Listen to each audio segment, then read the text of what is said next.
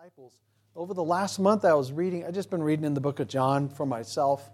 And as I read through the book of John, there's three types of disciples that stood out to me. Not the person, but type in the characteristics.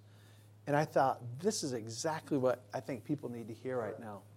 And I'll explain it to you in just a minute. Kids are starting school. We got homeschoolers here. We got some Christian schoolers in the church. And you start school and you are really a disciple. You're a student. And you get evaluated by your teacher. You get grades and all that. We are also, as Christians, to be students of the Lord. We're to be His disciples, His students. The word disciple means a learner, a follower. And it's interesting. I'm going to just go ahead and tell you each type of disciple right now. And we'll emphasize the first one today. Just consider it. It's right there. Jesus dealt with this. There's three kinds of disciples. There is a disciple who is an unbeliever. All right? I'll show you. And I don't mean just Judas. There are disciples who are unbelievers that Jesus dealt with. Secondly, there are believers who are not disciples. That's in John chapter 8. There are believers, they believe, they just need to start following. A lot of people like that. They're saved and that's about it. And then at the end of John, there's a disciple who needs to just keep persevering in his discipleship, and that's Peter.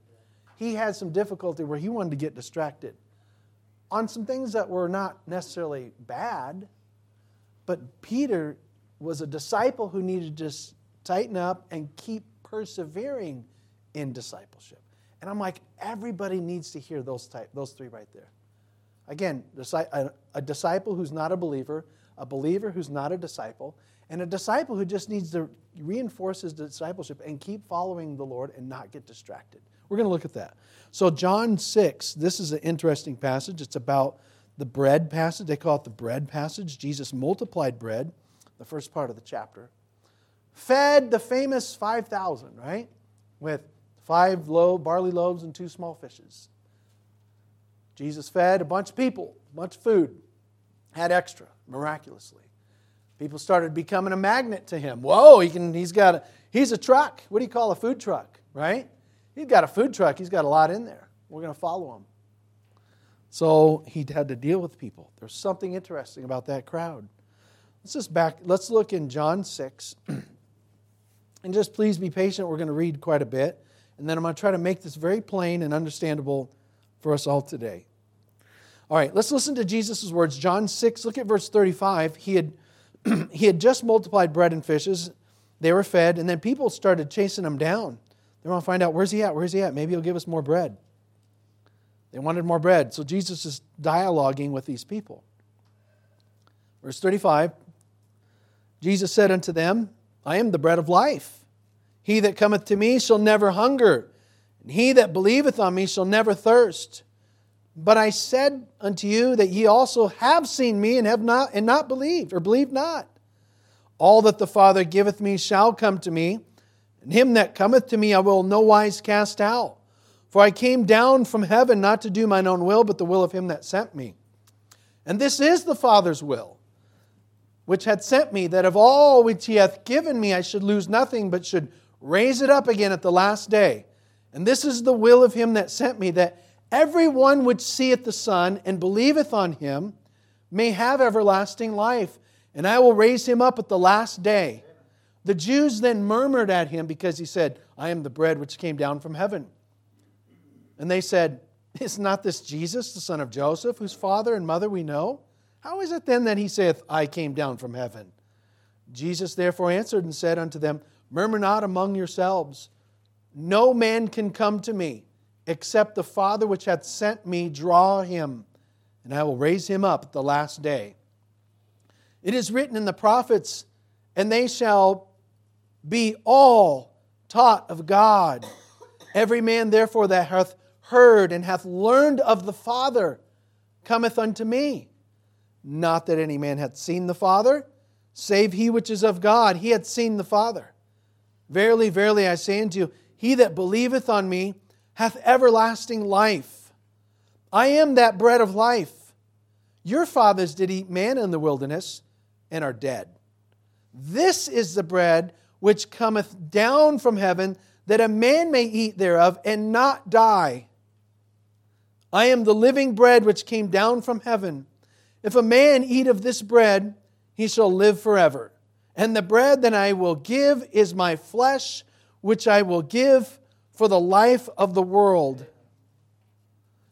The Jews therefore strove among themselves, saying, how can this man give us his flesh to eat? Then said Jesus unto them, verily, verily, I say unto you, except ye eat the flesh of the Son of Man, and drink his blood, ye have no life in you. Whoso eateth my flesh and drinketh my blood hath eternal life, and I will raise him up the last day. For my flesh is meat indeed, and my blood is drink indeed. He that eateth my flesh and drinketh my blood dwelleth in me, and I in him. As the living Father hath sent me, and I live by the Father, so he that eateth me, even he shall live by me. This is that bread which came down from heaven, not as your fathers did eat manna, and are dead. He that eateth of this bread shall live forever. These things said he in the synagogue as he taught in Capernaum. Many therefore of his disciples, when they had heard this, said, this is an hard saying. Who can hear it? When Jesus knew in himself that his disciples murmured at it, he said unto them, doth this offend you? What, and if ye shall see the Son of Man ascend up where he was before? It is the Spirit that quickeneth. The flesh profiteth nothing. The words that I speak unto you, they are spirit, and they are life. But there are some of you that believe not. For Jesus knew from the beginning who they were that believed not, and who should betray him. And he said, therefore said I unto you, that no man can come unto me, except it were given unto him of my Father. From that time, many of his disciples went back and walked no more with him. Then said Jesus unto the 12, will ye also go away? Then Simon Peter answered him, Lord, to whom shall we go? Thou hast the words of eternal life. And we believe and are sure that thou art that Christ, the Son of the living God. Jesus answered them, have not I chosen you 12? And one of you is a devil. He spake of Judas Iscariot, the son of Simon, for he it was that should betray him, being one of the 12. You know, again, I think this is really good. We need this right here. Do you see what's happening? Jesus he deals with crowds. He fed a big crowd. He loved them. He had compassion on them, fed them all miraculously the fish sandwiches, right? You know, and the supply was from a little boy who had 5 barley loaves and 2 small fishes, and it's like, we'll make it work. And he fed them. And later on, the next day, all the crowd was looking around for, where is he? Where is he? And they end up getting in ships and going across the sea and trying to find Jesus, because Jesus ended up going across the Sea of Capernaum, or the Galilee, Sea of Tiberias, to Capernaum. And they're looking for him, and they, hey, how's it going? It's kind of like, you got any more food? He just wanted to be fed. And for a while there, he was speaking to them about some things, but in the midst of all this, the language that the Bible uses is it calls these people who are following him, who are attending his church, who are listening. He calls them disciples. But he says, many of you believe not. That's what he says. Many, therefore, look what it says.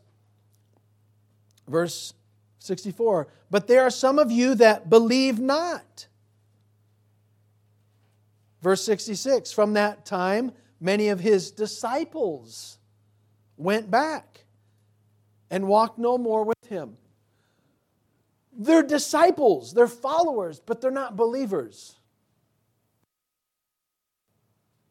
Did you know there's a lot of people in churches that are in churches? They're following. And I'm not saying we're exempt from this because we, kind of, are things that we like to be. I'm saying there's a lot of churches where there's a lot of people coming there and they're following. And they would consider themselves, I'm a disciple, I'm a follower, I'm a learner. I go every Sunday, or I'm this and that, and this group and that group and this. And I'm not trying to make everybody doubt everything.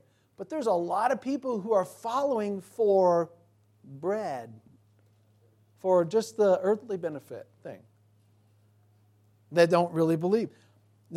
You can go, and I'm not trying to pick on anybody, but my wife knows this, and we'd seen this happen. You can be enrolled in a Christian school and be in a Christian school and not be a Christian. And be legitimately enrolled in a Christian school and get all the grades and pass and maybe get some awards. And legitimately be enrolled and graduate and not believe the Christ of the Christian school.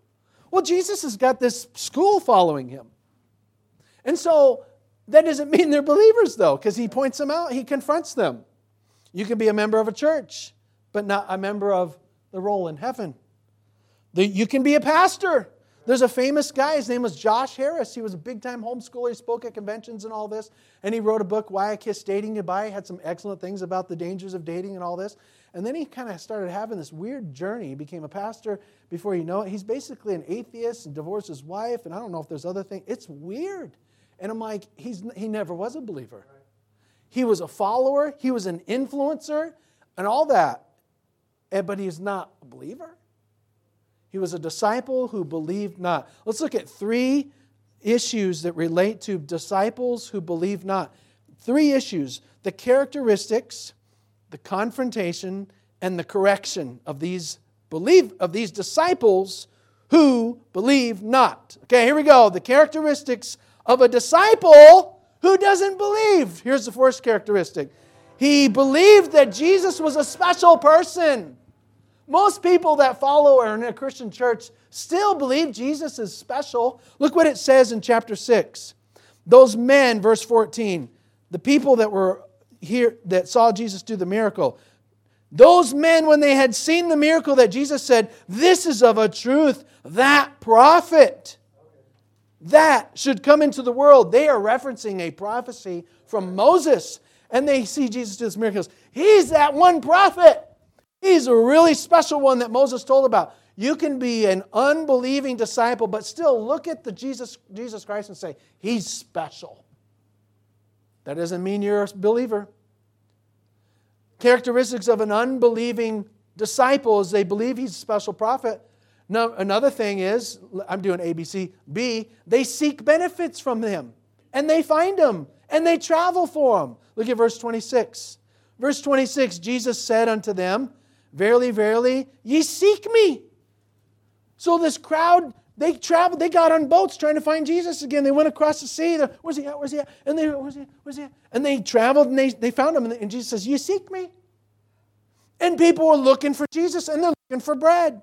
People can benefit from Christian things. You can benefit from a Christian church. You can benefit from a Christian college. You can benefit from a Christian hospital, but not benefit from Christ's eternal life if you don't trust him.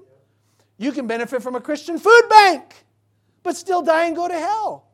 And so these people, they believe he was a special person. They sought benefits from him. They traveled.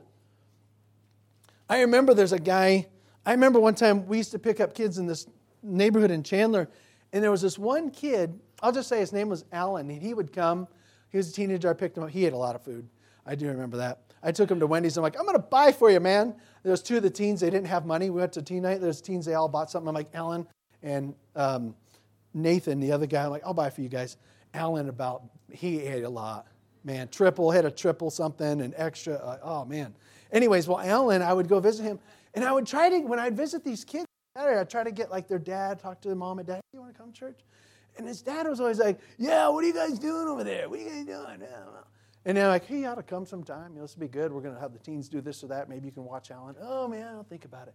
One time I showed up at his house, and I was trying to find Alan, and I'm like, hey, I forgot, Mr. Whoever. I can't remember what his first name was, but I called him by his name, and I said, it'd be good to see you come to church sometime. He goes, why don't you guys have a softball team or something? So, you guys got a softball team? I said, no, I mean, it'd be pretty cool too, but he goes, why don't you maybe if you have a softball team sometime I'll come. Why don't you guys do something like that? Okay, man. And it's like, and he was being serious in saying that.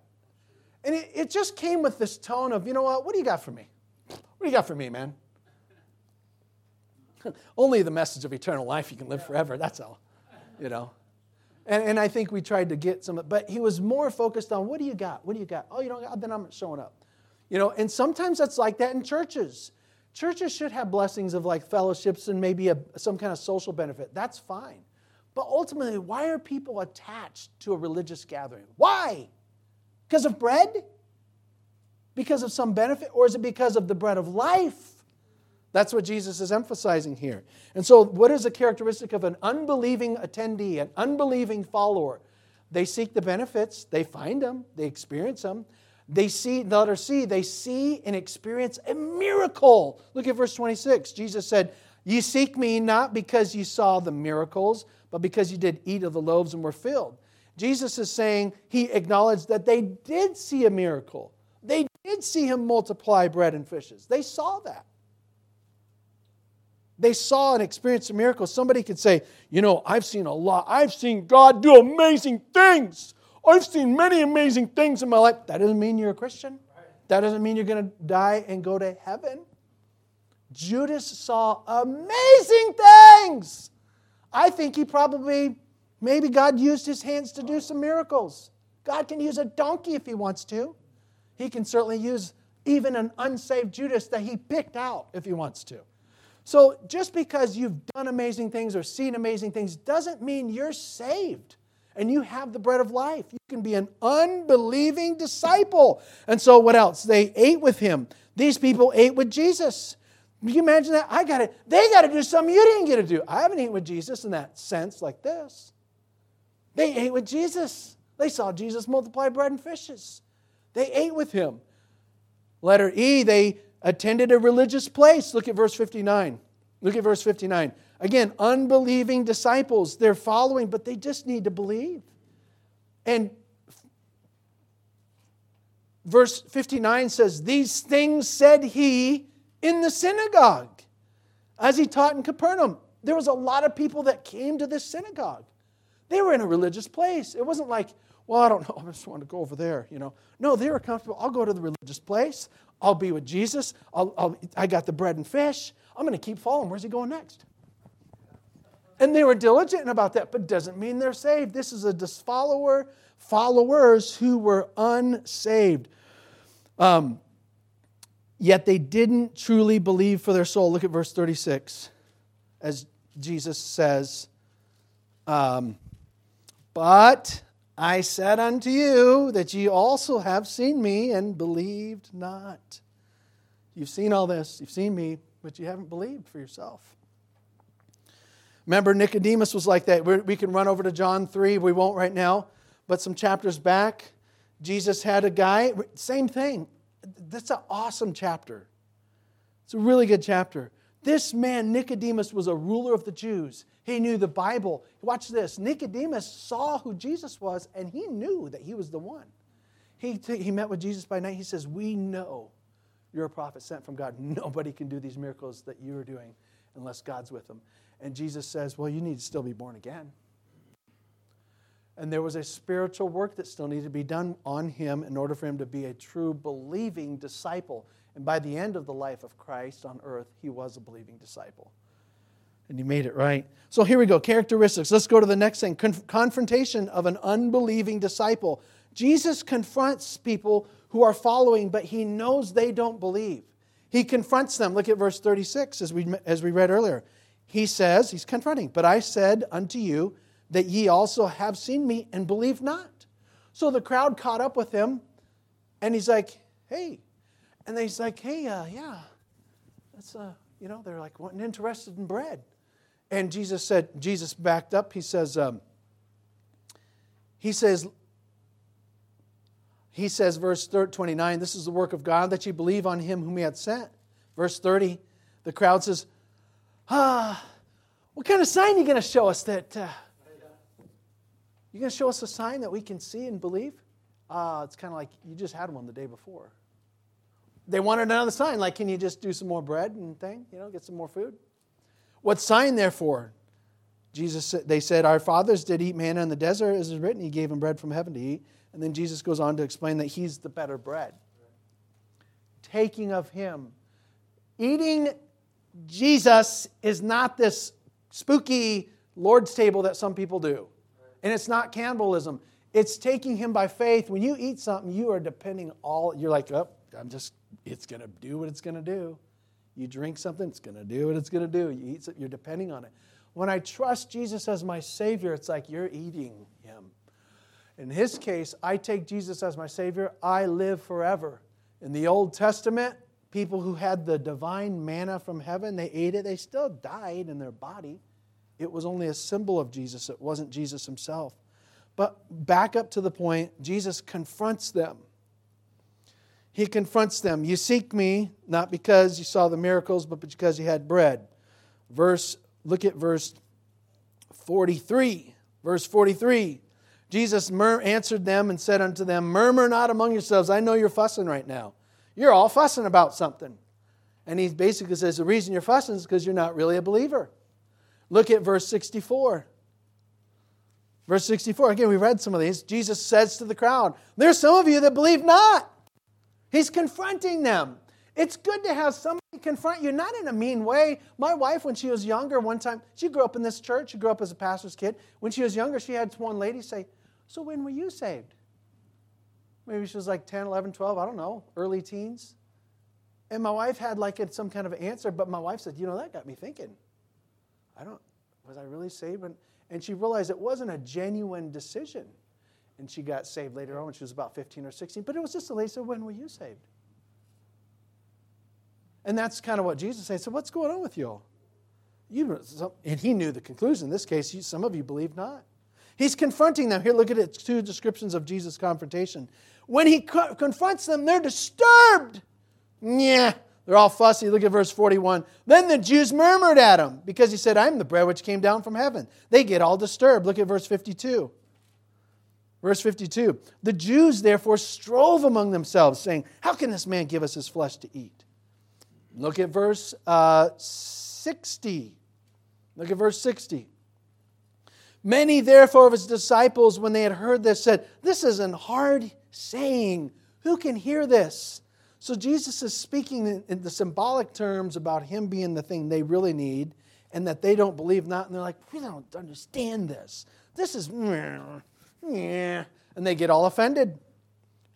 But his confrontation disturbs them. Letter B, when he confronts them, they decide to cut back. They decide to cut loose. Look at verse 66.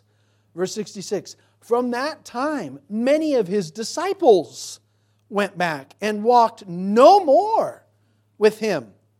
Well, I don't like this stuff. They're attending the Jesus church, and the bread's not always there. And then all of a sudden he says these things that are seem to be kind of like narrow-minded and strange, and I'm not a believer. What are you talking about? What's he talking about? I'm not going to that church anymore. Right. That's what they do, and that's what people do in churches right now. And I'm not saying we're trying to be a church to make everybody upset at. We're not. We're just trying to follow Jesus. And I'm saying sometimes people come to churches, and they're in churches, and then all of a sudden the pastor says something just very plain and clear, or another person in the church presents something, and people go, wow, I don't know about that. I'm looking at two names right now on this paper. I'm like, I've had in the last 5-10 years, and I'm not trying to pick on people. It's just bound to happen, okay, in this little church. People come, and I'm not picking on anybody. But there was a person that came one time. He kept coming, and he liked it. He'd come to the fellowships. I remember they brought something, he and his wife. And I visited him like twice with my son-in-law, Will, at the time, because I don't think this guy's really a believer. And I'm just trying to make the assessment as much as I can, some of the things he's saying, and I kept talking to him, and he was very self-righteous and how, I've done this and I do that, and I'm this and that, and when I'd visit him in the house, it was almost like, what are you talking about? There's nothing wrong with me. Yeah, I know I sin like everybody else, but it was like he didn't realize that he was a sinner who was helpless, and only faith alone in Christ can save him. And it was like he wasn't getting that. And I wasn't harassing him, but I did 2 very strong moments of witnessing to him on 2 separate visits. And I think after a while, he was just like, I don't know what they think is wrong with me. And he just stopped coming. And it wasn't that I was saying, like, you're some weird person. I'm just trying to help him see, I don't think you're really born again. And we laid out some scriptures. And it was like, I'm not going to do this anymore. And he stopped coming. And that's happened to 2 people. I'm looking at 2 people that's happened to where, look, sometimes you just need to be confronted. Am I really saved, or am I just a fan? Am I on the team, or am I just a fan? Right? And that's the same thing even in this little church. Like, hey, are we just fans of the pastor? I don't know if you're fans of the interior, We're working on that for a while. Or of other people here, whatever. It's got to be beyond that. So Jesus confronts them. The crowd comes, he confronts them, and they get disturbed, and some of us leave.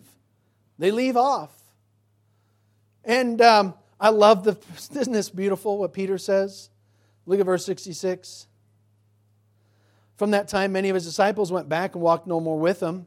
Jesus is roughing them up. Yeah. Verse 67. I love it. Will you also go away? Don't you like that? It's like a bunch of them leave, and the 12 are standing there, and Jesus is like, you guys going to go away? And they're like, Peter's like, we're not going anywhere. We're convinced. We believe and are sure that thou art the Christ, the Son of the living God. And they stayed, but even still, one more hung around a little longer, didn't he? One more kept hanging around. Judas still stayed for a little while. Again, this whole thing is going back to you assess yourself and think about others. Am I a real disciple? Am I a real believer who is therefore a disciple as well? Ask yourself that. But also, is there somebody in my life that I need to have maybe a little more concern about in this regard? That's a fan, but not on the team. So, anyways, they didn't decide to convert to Christ. So here's the correction. So we looked at the characteristics of confrontation. The correction, so here's the deal. Correct. So if you have people that are following but not really saved, and they're disciples but they're not believers, and we see the traits of Jesus confront them, how can something like that be corrected? Here's 3 points here. The correction. How do you remedy something like that? Well, in the text here, first thing we see, letter A, is a person, there must be a drawing. A person must be drawn to God, by God, like a fish getting snagged and reeled in. The fish doesn't come swimming to you. You nail that fish and you bring them in. And Jesus uses those terms on people getting saved. He snags a person and he starts drawing them in. Now, there's still the free will side. I get all that. But God makes the first move. Jesus makes it evidently clear right here. Look at verse 44. Jesus says in verse 44, no man can come to me except the Father which had sent me draw him. That is fishing terms right there. And I will raise him up at the last day. And he describes this. He quotes the prophet. It's written in the prophets, they shall all be taught of God. Every man, therefore, that hath heard and hath learned of the Father's been dealing with him, cometh to me. Not that any man hath seen God, the Father, save he which is of God, even he hath seen the Father. And then look at verse 65. Verse 65. He said, therefore said I unto you, that no man can come unto me, except it were given him unto him of my Father. I mean, God, I want God to snag me if I wasn't saved. I'm just saying God deals with people and draws them in. And so as Jesus is dealing with those people, you're not believers. And part of his message back to them is, you can't come to me unless the Father is dealing with you and drawing you. That's what he says. That's what he says. And so maybe it made them whatever purpose to awaken them to be like, oh, and to get them to be more in tuned. Wait a minute. What is God teaching me about this bread multiplier? Is the Father dealing with me on this? And there's got to be there's got to be a drawing. I've dealt with the last few, probably 7 years of me trying to witness to people and deal with them. is trying to perceive if God is already working on them. Because it's two people to do this thing. It's not just me. And I remember dealing with several people going, I would finally say to them, God's going after you. He's trying to reel you in. I think you just need to hear this message right here. This is the final thing you need to know is the gospel and believe it. Because He's already been working on you. You can come to Christ by believing on Him at this point.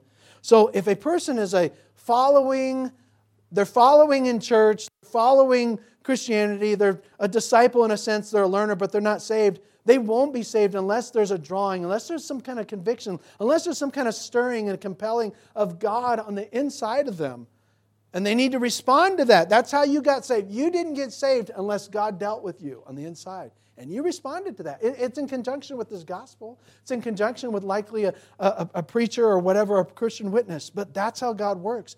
He draws. No man can come except the Father draw him. Letter B, there must be a desire for the soul. The soul must have a desire for such a thing. There must be a desire for the soul's issues, not just the body's issue. Look at verse 32 to 35. Their desire was not anything of the soul. Verse 32, Jesus said unto them, Verily, verily, I say unto you, Moses gave you not that bread from heaven, but my Father giveth you the true bread from heaven. For the bread of God is He which cometh down from heaven and giveth life unto the world. So Jesus is showing the people, He's like, you're interested in the physical stuff, not the stuff for the soul. You're interested in the temporal stuff, not the stuff that's for eternity. And so there's got to be a concern, an awakening, a desire for the eternal and for the issues of my soul. I was trying to talk to this lady yesterday when we went out door knocking, and she took time. I don't try to harass people. I wait and see if she came out and ended up talking a little bit and giving Grant a soda, and he was pretty happy about that. And so, but everything she kept saying back to me is, oh, the world's a mess, and the politics, and then all that stuff that's world stuff, life stuff. And I kept trying to say there's more than that. Everything in this world is going to fail eventually. And I was trying to help her see, what about your soul when you die? I was trying to help her see that's the thing that needs to be tended to. That's the thing that needs to be put in order. And not worrying about improving the politics, improving the enhancing the life and your issues of life. Those are legitimate things that people have concern about. But what about when you die? What about when you die? And she was a little stirred, and I think there will be some follow-up there, at least by a note. So anyways, there must be a desire. Remember, Jesus would tell people, hey, what does it profit you if you gain the whole world and lose your own soul? All right, so that's what Jesus is saying. They need to be drawn. They need to have an awakened desire that's beyond food and temporal stuff, but about your soul and your eternity. Letter C, last subpoint here.